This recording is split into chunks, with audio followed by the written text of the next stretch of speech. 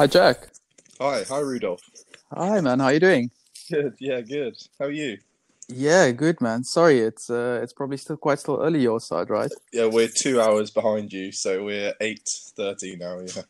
Yeah, so I've got 2 hours worth of oil on my hands already. So you've got some catching up to do. What have Uh, you been doing?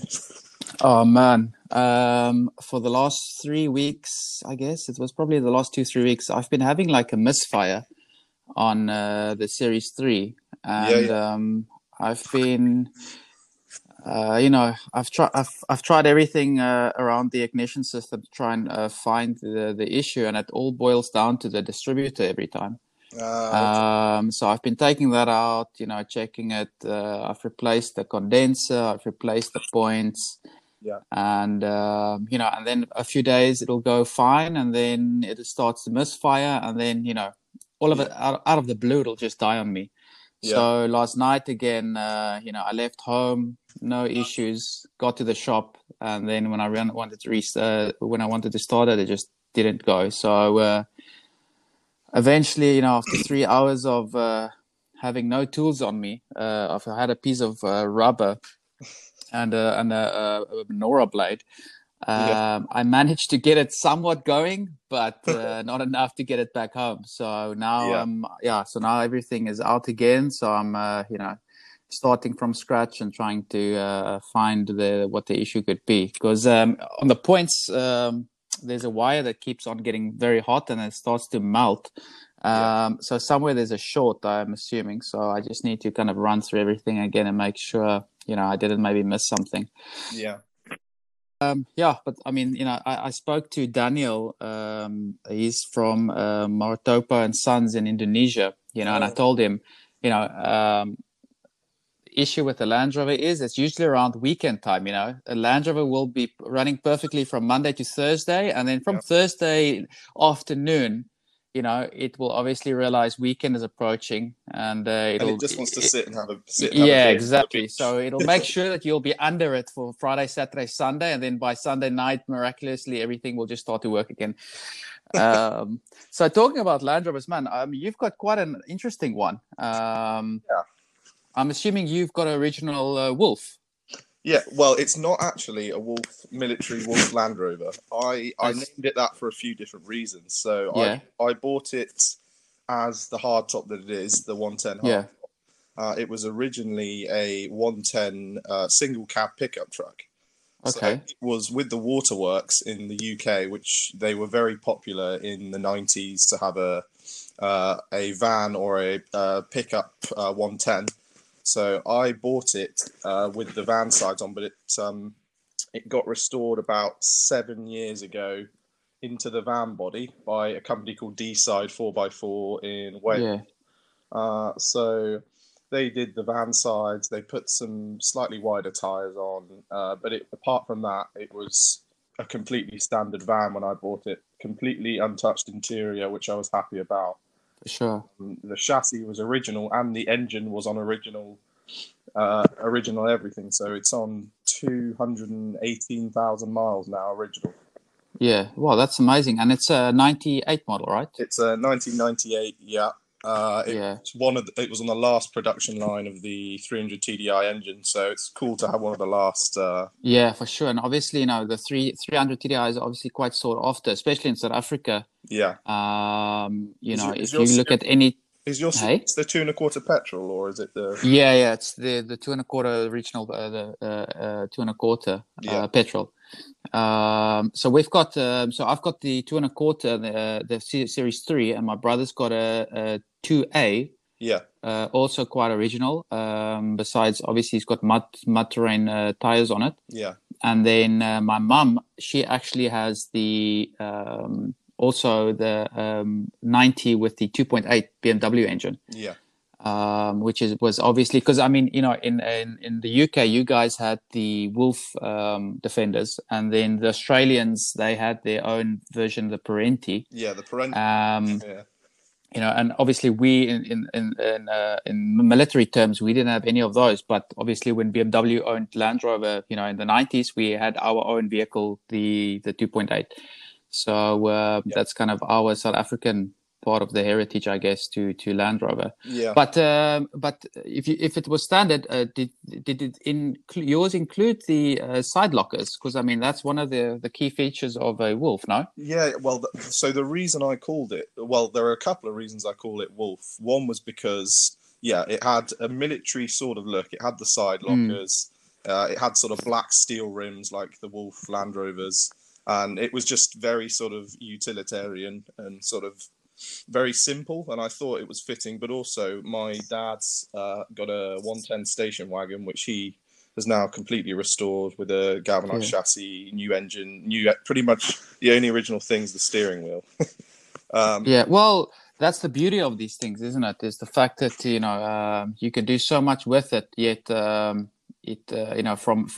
kilometers away you'll be able to identify it within a few seconds. Yeah, exactly. He's on his third engine now, and the actual Land Rover's on over 400,000 miles. So it's wow. He's been all over the world, but yeah, I haven't been out of the UK yet, but I'm planning to do the same. But fair enough. I mean, how long have you had your Landy now? I've had it just over a year. So 29th of February, I got it in 2020. So it's just over a year now. Yeah. Yeah. Okay. So you kind of started lockdown with a project to be able to, spend time underneath it, I guess, as well. Yeah. I mean, I bought it sort of crazy cheap. I paid very low money for it for what it was.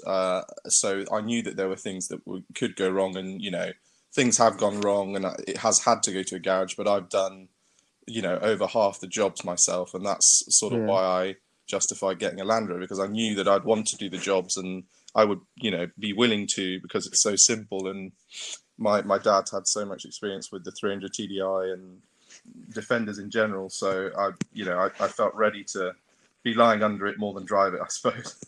Yeah, for sure. But I think it also helps, because same with me. I'm fortunate enough to have a dad that also is quite mechanically and electrically inclined. So it makes a lot of it makes a big difference when you have someone like this to kind of just ease you into things. Because when I bought mine 2 years ago, on the way back home from the very first trip, which was maybe 100 kilometers from home, I blew a head gasket, and without someone like this to assist you, through that initial process of getting up to speed to what you're actually dealing with when you open the bonnet, it makes a big difference to also give you a little bit of more confidence as well to eventually start figuring things out yourself, because like you said, it's obviously the advantage of these old vehicles, or the fact that you can fix them with limited amount of knowledge and tools, but like again, having someone to just kind of walk you through the beginning of this process makes things a lot easier.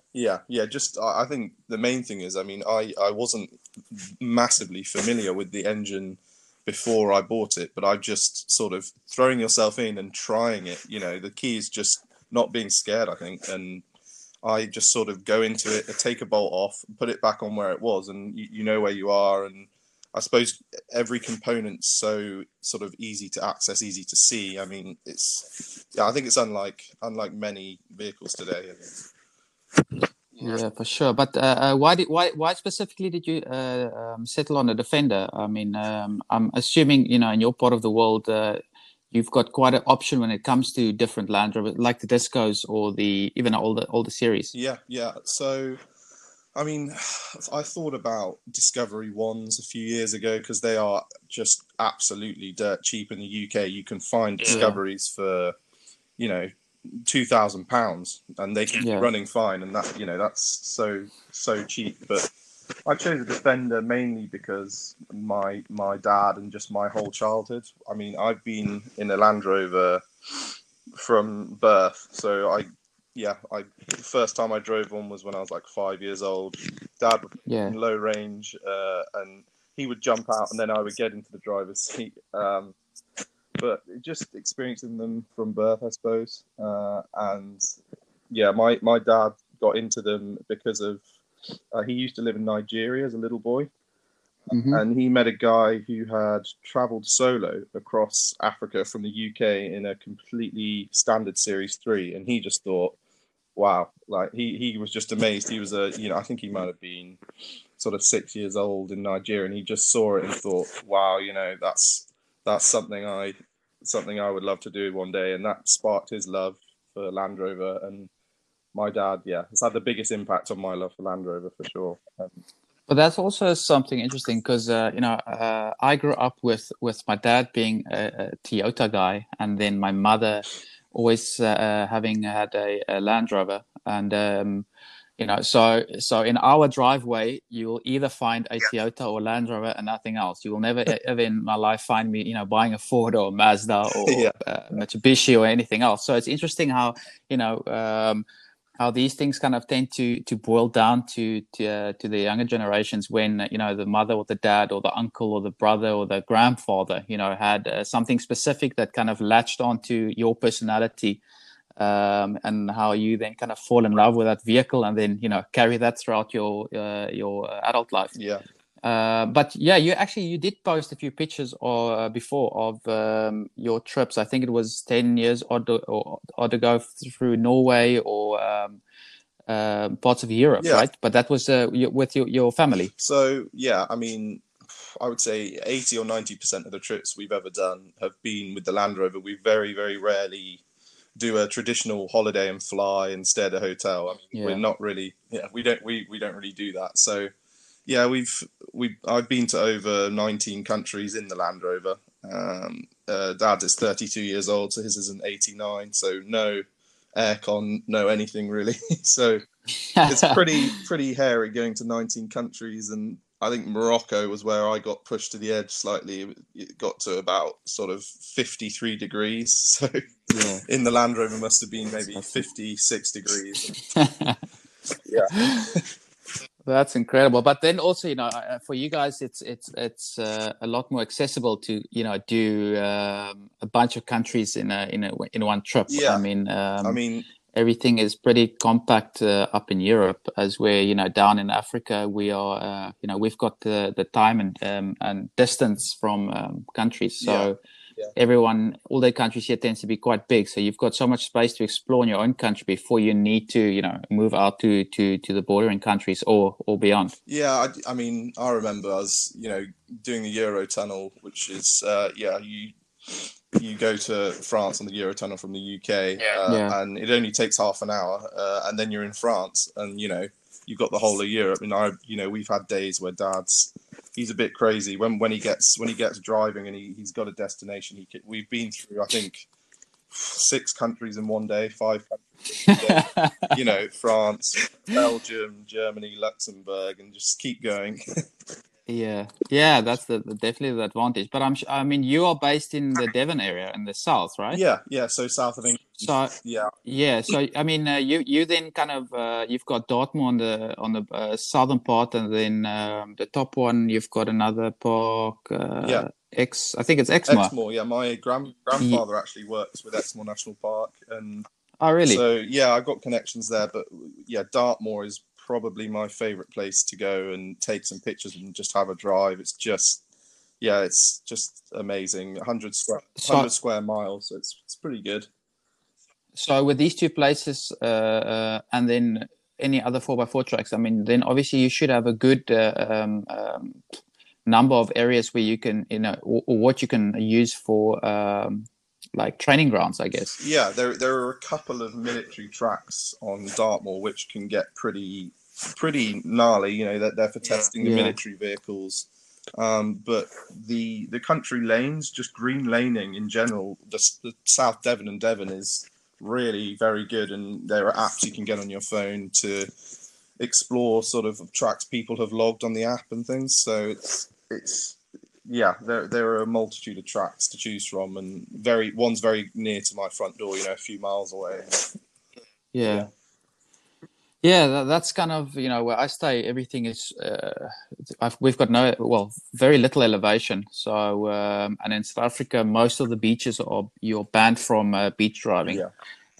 So you're very limited to where you can still find a little bit of sand to play in. So for us, or for me at least, I need to, the mountains are about an hour and a half away, Yeah. and then only you can really find the feeling of emptiness, or where the cities and the people and everything is sitting way behind you, and you've got the open road in front of you. I, I So I guess, hey? No, I was just saying, I remember I made my Instagram account on the 9th of Feb, and you were one of the first accounts I looked at, and I just thought, I looked at some of your dune driving and just drifting in the series, and I thought, I was a little bit jealous sitting at home, you posting these sand dune videos. I've never taken my Land Rover to the dunes before, but I definitely plan to one day. Yeah. Yeah, we've got actually a really nice place just outside Cape Town called Atlantis Dunes, and it's quite a big area where they've got a very nice collection of like quite steep dunes. So that's usually where everyone with bigger engines and motorbikes and quad bikes, they usually go there for the day to go sandboarding and whatnot. But the issue with me is obviously I still have I've got old Dunlop 750 16s on the series, only for aesthetic purposes. And these tires are actually, they are horrible on sand. So I've had my fair share of digging out the series. But I still prefer kind of the original look compared to throwing on something that doesn't really fit the looks of what it's supposed to be. Yeah, I really respect that. Looking at your page, I sort of get a bit tired of Instagram and people, having this tire competition. I'm going to fit 35s, or I'm going to fit 37s, and I just think, over time you're going to put more strain on the vehicle. That isn't how it was designed. 90% of the time you're not going to need these huge tires, and I just think if you choose your line off-roading and you practice and you just learn recovery techniques, I think keeping it standard, there's a lot of merit in. No, I definitely agree. I mean, and obviously especially with these older vehicles, with bigger tires comes less horsepower. Yeah. So, you need every bit of donkey power that you can find, or save rather, to help you out. But for me, and you actually mentioned a really interesting point is, I know a lot of people, my brother including being one, besides the Land Rover, he also has a Toyota FJ and Land Cruiser. And obviously, these things it's a 4-liter V6, so plenty of power. And, trying to keep up with any of these more modern vehicles are obviously impossible. And that's why, choosing a better line and going much slower is definitely something that I'm more interested compared to just flooring the car and just trying to get to the top and have the sound of a V6 or V8 scream through everyone's ears. So but then again, it seems like on social media, especially, it seems like people got numb to the idea of slow, controlled driving compared to, just rushing and, using whatever power you have to get to the top or the bottom or whatever the case may be. Yeah, completely. I agree. I don't know if you know 4 by Overland on YouTube, Andrew St. Pierre White. Sounds familiar. He's basically the king of overlanding and just off-road technique. He rebuilds his own Land Cruisers. He's a massive fan of Land Cruisers. But he did a video recently which was just emphasizing that, stop using your diff locks is the title of the video. If you want to go and watch it, I highly recommend watching that on YouTube.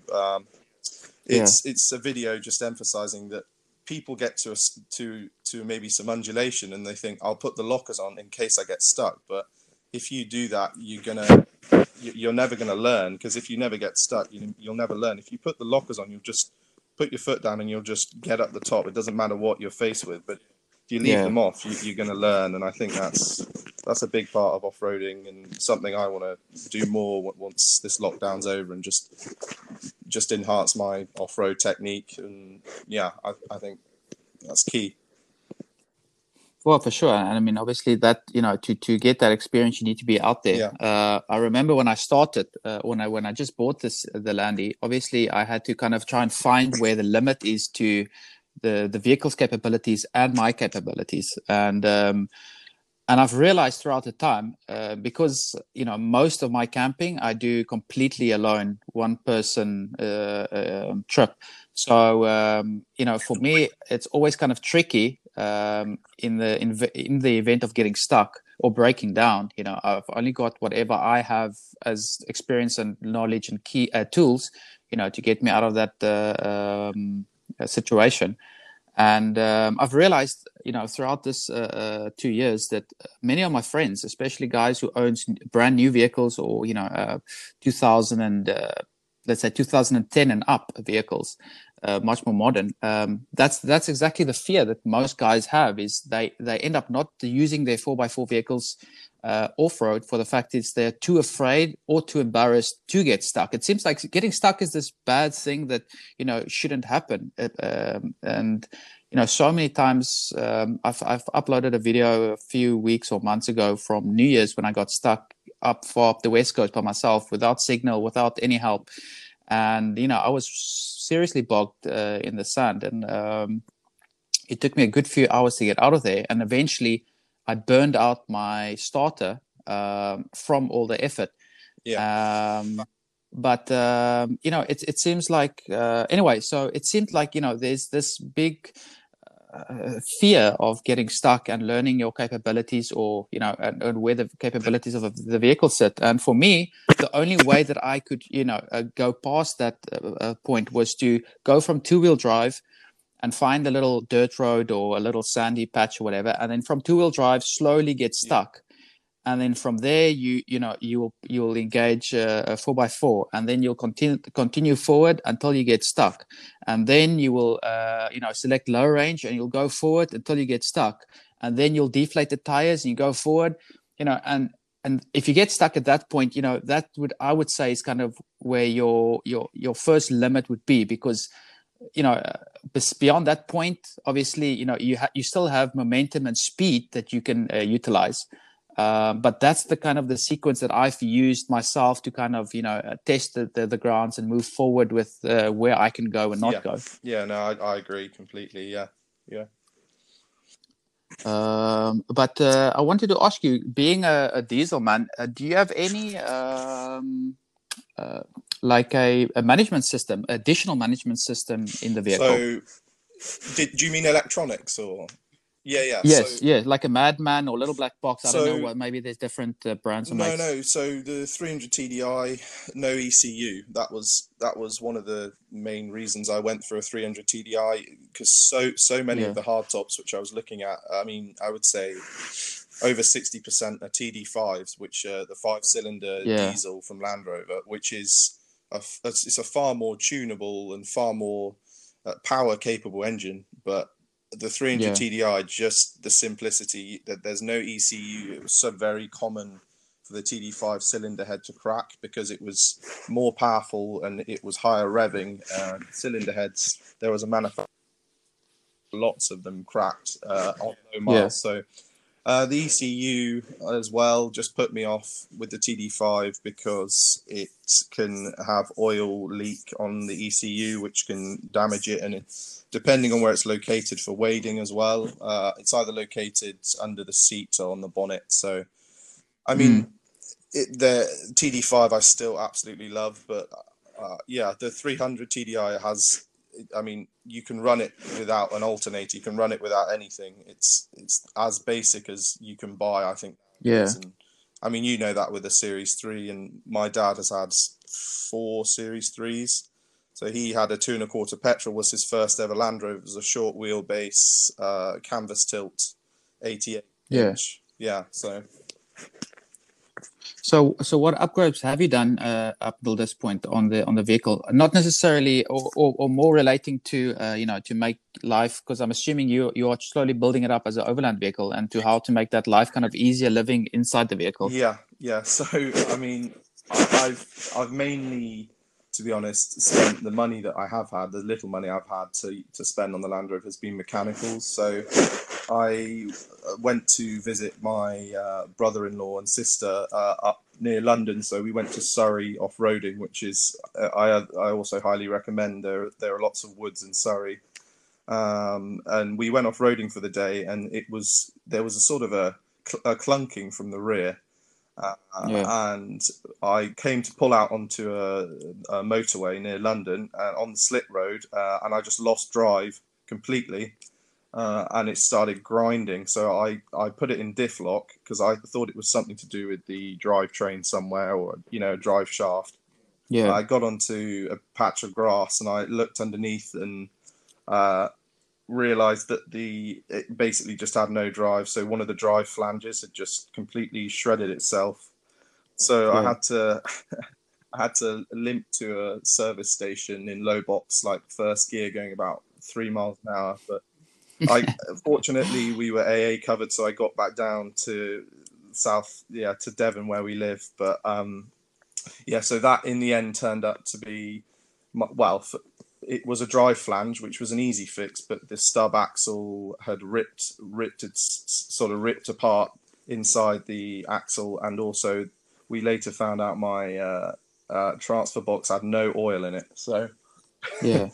so I've spent a lot of money on a new transfer box, which is obviously essential. For sure. When it comes to overlanding, I want to turn it into a comfortable 1 or 2 man camper. I mean, I've got sort of very simple bed platform made out of some inflatable boat platform. My neighbour actually, it's crazy. It looks like it's made for it. It fits across. It fits across the two benches, and I just put the boat platform in, and it's made out of aluminium, and it supports my Yeah. weight. I've done 2 test nights in there, and it's been perfect, and just means I can fit loads of bags underneath the floor, and it's just somewhere it's a perfect bed platform. But I want to do insulation and soundproofing, just because I've had one night where it's like -2, and the Yeah. metal tin sides of the van, it just is very cold. It's probably just as cold as Sure. outside. So I think insulating for sleeping in the back is key. I mean, I like the security and the ease of sleeping in the back. I mean, we've done tents I've slept in a tent all the countries we've been to around the world, and being in a Yeah. tent in Morocco is too hot. And being in a tent in Iceland, I get Yeah. cold. So I just think sorting out the back to make it a comfortable, ventilated and or heated camper for around the world. That's what I plan to do. And I think just making it comfortable. A diesel heater is one of the only additions I want to make for the inside, really. For sure. There was actually there's a guy I'm following. He's got I think he's got a Range Rover. It's a German guy. I think that Instagram is only a road trip away. So he's got a really nice setup with a heating system, a diesel heating system. I can't remember exactly how it's plumbed into the vehicle, but I've it was seen quite. that actually. Yeah, no, Yeah, he's got some yeah, good videos yeah. actually. Yeah. Yeah, and I mean his photos, and I mean obviously he's moving more now to the Porsche project, but it's he also his videos and photos also is quite uh, encouraging for me, because I mean it was his videos that inspired me to want to go or drive all the way up to Norway with that one trip that they did up to the Forwards or something. But at this point, I saw a picture of you. I can't remember when it was, where you were kind of opening or busy making food or something from the back of the Landy, and it seems like you are also kitchen sinking like me at this stage. Literally everything just gets pushed into the back, and the door gets closed, and then that's what we've done for since I was born. For 20 years, we pack a lot of kit bags. The North Face and Mountain Equipment, we're a big fan of their gear, just really solid. We just bung it in the back basically, and we've got that table and keep the Coleman stove just by the back door, and then we catch it when it falls out, and then we can start cooking on the back door, which is really good. Yeah, it's a great system. Yeah, but that's what I mean. That is all kind of part of it, you know. I mean, for you, you've got the advantage of a quite a big or a long roof. So I mean, your roof rack, you can probably fit you know, twice the amount. You could probably fit whatever I have in my land here just on your roof Yeah, rack. yeah. No, it Um, is good. Dad has a brown church roof tent, which is a nice thing to have. But obviously, if I'm sleeping in the back, I'll probably have to start transporting some bags on the roof if I do overlanding, because I yeah, don't. I want to keep sleeping in the back, but the storage is less if you're sleeping there. I think I don't. and so rooftops are not on the cards for you. Well, maybe one day. It's just I think it's a combination of the cost and having that much weight on the roof. I mean, roof Yeah, racks are yeah, only designed for about a maximum of 50 kilograms, 60 kilograms, and a roof tent yeah, from Front Runner or ARB is, over 100 kilograms easily, I would yeah, say. And I think just for handling and just strain and keeping the center of gravity low, I think for overlanding, just it's people who have six jerry cans on the roof.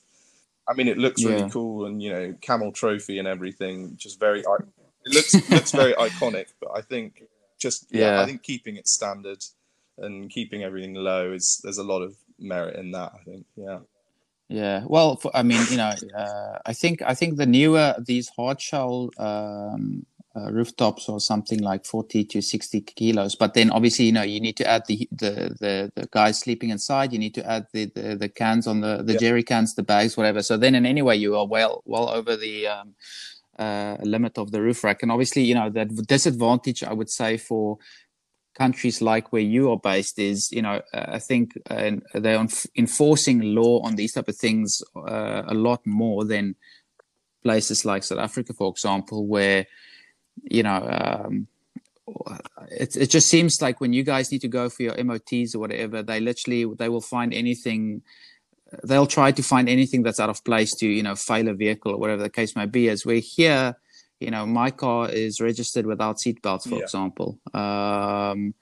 And then, you know, we can basically almost load whatever we want on the roof. It doesn't really matter. So I mean, there's a lot of advantages, I guess, to you know, living like that, but also obviously the functionality of, you know, having a rooftop versus, you know, what you're doing when you go traveling, or where you go rather when you go traveling, obviously, you know, would dictate if you know, end up sleeping in a tent or on the roof or in the exactly. back Yeah, or whatever the case may be. my brother-in-law and sister plan to go to Mongolia. And they've got a 110 1997 station wagon, Yeah. 300 TDI, and they're sort of completely kitting it out with dual battery, doing lighting, but they also want to create a bed platform that take their two middle seats out of the station wagon, create a bed Mm. platform, because if they're in, storms or particularly, windy conditions, stormy conditions, that being in a roof tent, a fabric roof tent is I've done it before, and it's kind of feels quite scary. And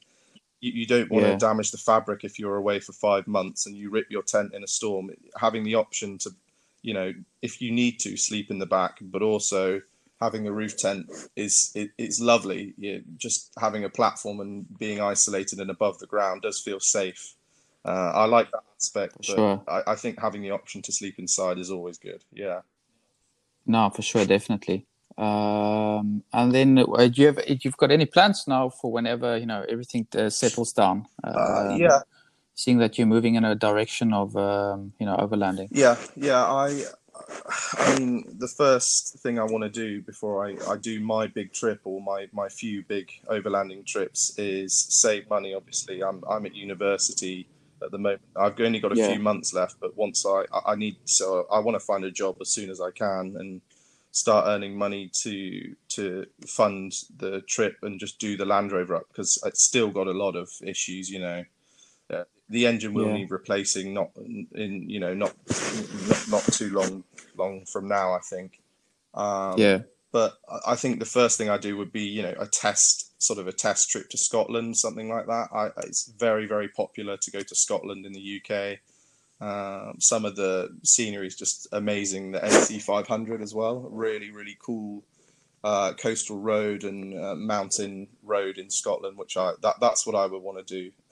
Just Yeah. sort of not go crazy for the first trip. Do a test trip, which would be sort of picking out faults and niggles and what would I need for a much longer distance trip, and just learning the vehicle, I think it's quite key before you set off for a trip that's, half a year. But I mean, after that, my dream has always been the Pan American Highway, doing just Bolivia. I've always loved Top Gear. I don't know if you watched the UK Top Gear. Yeah, for sure. Yeah, I sort of been obsessed with Bolivia, and they did drove through the Amazon and did that special, and it was amazing. And I think it's 30,000 miles. I think a total, the whole thing, and I think doing that would be. I wouldn't do it alone. I think I would probably go with my parents in their 110, and then my brother and sister in their 110. So it'd be 3 vehicles. I think solo travel on something like that would be quite a risk. But yeah. Well, just to my ex-girlfriend actually, she flew. She is Israeli, and she actually flew to Chile with the dog, and then she bought a Suzuki van. I think she took 2 or 3 months to rig out and build out a bed and a little kitchen area and whatever, and then she drove from Chile all the way down to the south. I think she wanted to be in the south for winter, and then back through Argentina, back through all the way up to Colombia again. It was like a year, whatever. And she did it by, woman alone with the dog, which was, again, I'm with you. I would probably not want to do it alone. But I guess, there's people out there that has a stronger will than I have, So I'll forever take my hat off for her and her journey and adventures. Yeah, I think I think something like a long range fuel tank, having a fridge, having all the recovery gear, having just a perfectly mechanically sound vehicle. I wouldn't do it if I didn't have those things. I think just being in remote areas and not having the tools or not having the support, I think. I don't know how far I would go before I would, want to have company, I suppose.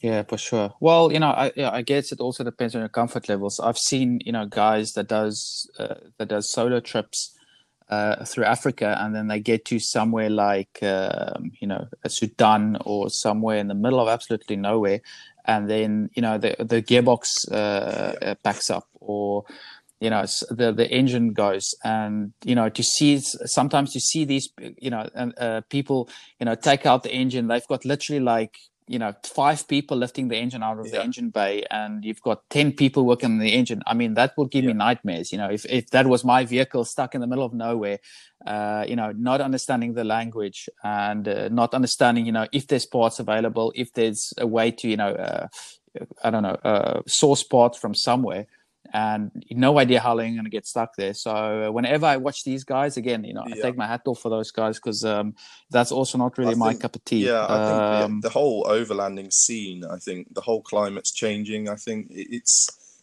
I'm a big fan of Grizzly and Bear Overland on YouTube. Definitely, they're great. I think being able to order parts globally and in far more remote regions than you could. I think nowadays, just accessibility of particularly basic Land Rover parts. That's another reason I went for the 300 TDI. Is it's the most widely accessible engine. You can be in the middle of Africa, and it's likely somebody will have an alternator, because it's what they run. It doesn't, they're the most basic Defender engine you can get, and but I also think you can take more of a risk nowadays than you could, because I just think part accessibility and just the whole online community with forums who can help you out and give you advice. And I think you can get yourself out of trouble more easily nowadays with the connectivity that you have. Yeah, for sure. But again, I think also, to undergo such a trip, obviously you'll have to have, some confidence in not only your vehicle, but in your own knowledge. But then again, like we said right in the beginning, that's the beauty of these things. The fact that you only need a limited amount of spares and tools or knowledge to be able to fix them. I mean, now 4 days ago, when I got stuck next to the road, I managed to drive the vehicle home by fixing a melted part with Yeah, a piece of yeah, paper.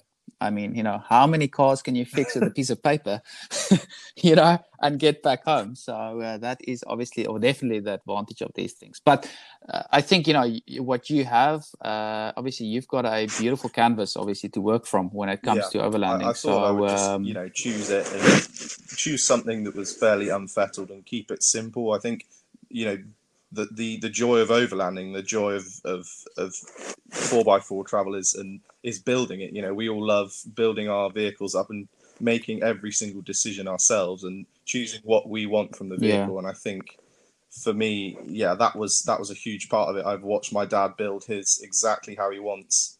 He bought his pretty standard, and now there's nothing standard on it, and it's such an incredible overlanding rig. It's inspiration. Sort of every time I walk out, I think, oh, mine's a little bit ropey, but I've got this canvas that I can sort of base mine upon, I suppose, and uh, yeah, just a yeah, blank canvas, exactly. like you say, I think is a very cool thing. Yeah, Yeah, and if you think long term, that the other beauty that people don't really talk about too much is defenders are also an investment to a degree. So yeah, I think with time passing, it's one of the vehicles that you'll probably get either your money back, or you can eventually sell it with a little bit of profit. yeah, So that's also something nice to keep in mind, even though because sometimes guys have more than one, and one will be left in the garage, and that's kind of the yeah. I Sunday mean, vehicle.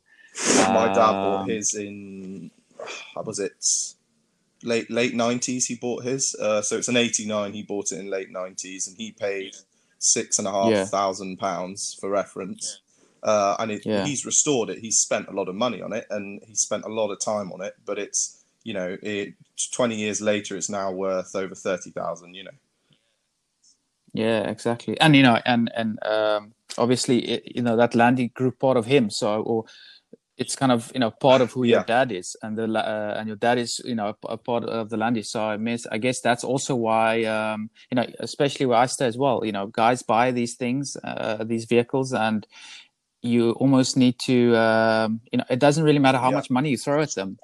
Most of these guys are unwilling to get rid of them again. So yeah, it's definitely a vehicle that is bought, not because of the capabilities, but because of the lifestyle it represents and the memories it brings whenever you get into the vehicle. That's what I always tell people. When we were a kid, my mum, she had like a yellow Series 3, and whenever you get into a Land Rover, it doesn't matter if it's a Monday, a Wednesday, a Thursday, or a Sunday, it always feels like Saturday yeah. inside the Land That's true. Rover. Yeah, Yeah, so that's what I love about it. The world can be burning and falling apart, but as soon as you get in a yeah. landy, it's like it almost feels like you're about to go on an adventure Yeah, or somewhere. So yeah, for me, I can't really put it into words. It's sort of indescribable, the feeling, and I think Toyota and Nissan and these other 4x4s. I think you can be attached to them and absolutely love them as a machine, but I just feel that the heart and the soul of a Land Rover. I've grown up with one since I was born. The first time I got into mine a year ago, I did that drive and I just started crying because it'd been, 15 years of me waiting to be behind the driver's seat of my own. for sure, And I think the for emotion sure. behind them is just, it's so deep. It's so deep rooted for me. Yeah. Yeah, and I think it's for I think you speak for probably all the Land Rover owners out there. It's something that's way deeper than just a Yeah. key in your pocket. But listen, Jack, thanks so much for talking. It was really nice actually getting to know you and getting to know the vehicle. I'm sure along the way, especially after your trips, or your first trip at least, we'll definitely catch up again, and then see how you and the Yeah, wolf yeah, is I know. doing. It's been so good talking to you, Rudolph, and yeah, yeah. I'd love to give updates on the jobs I do and the places I go. I'd love to speak again once I've explored a bit more. Yeah, Yeah, For sure, definitely. And for anyone else who wants to follow him, you are Wolf the 110 on Instagram. You don't have a I don't YouTube have one channel, do yet. you? I have been asked to make one by lots of people, and they think it would be a good idea, Yeah. but not yet. Yeah, so it's Wolf the 110 on Instagram. Well, Yeah, it's in the works. Wolf at the 110 on yeah. Instagram. Perfect, man. Cheers. Thanks so much, and have a good Thank weekend. you. Thanks so much. Cheers. Bye. Cheers, Jack.